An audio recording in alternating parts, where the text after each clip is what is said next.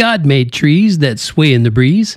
It's Rhyme and Reason 784. There's a rhyme and reason for your life. There's a rhyme and reason. Hey there, Tony here. That's a big surprise, right? God made trees. That I'm going to tell you that God made trees, that's a big surprise, right? I know I'm stating the obvious, but, the obvious isn't so obvious to the oblivious.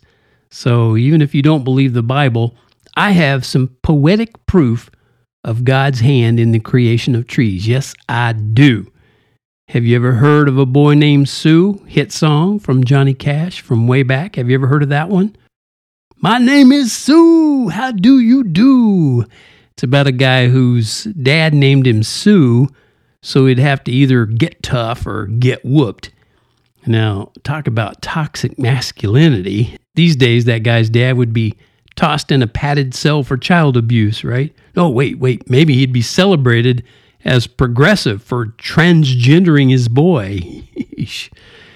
Anyway, it is a fun song, A Boy Named Sue, and there's a fight at the end. The boy meets up with his dad in a bar, and they get into a fight. And anyway, you should listen to it. One of the cool things about it is the song was written by one of my favorite writers, Shel Silverstein, and it tells that story of how Sue hates his name and vows to kill the man who named him. And like I said, as a grown man, he meets him in a bar, and yada yada yada. Anyway, they eventually made up, and there you go. That's good.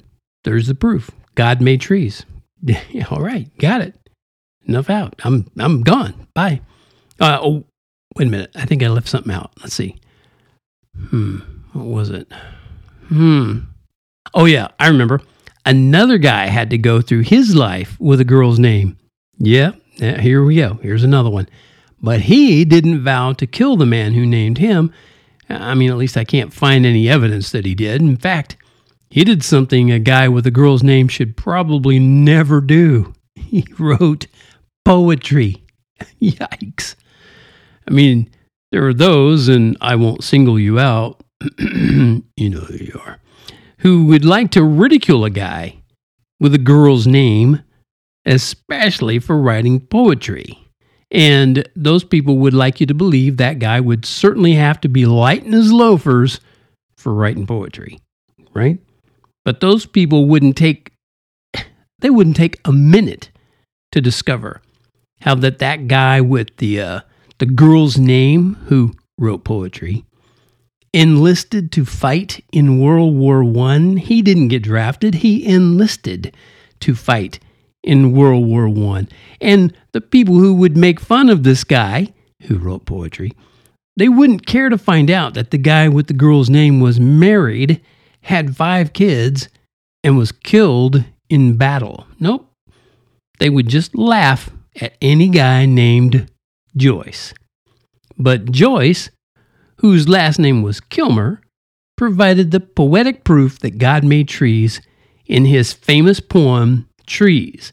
I think that I shall never see a poem as lovely as a tree whose hungry mouth is pressed against the earth's sweet flowing breast, a tree that looks at God all day and lifts her leafy arms to pray, a tree that may in summer wear a nest of robins in her hair, upon whose bosom snow has lain, who intimately lives with rain.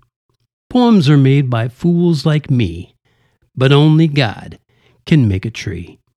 So there you go. Case closed. A war hero poet told you a long time ago, way before I was even born, that God made trees. So take that, all you unprogressive progressives.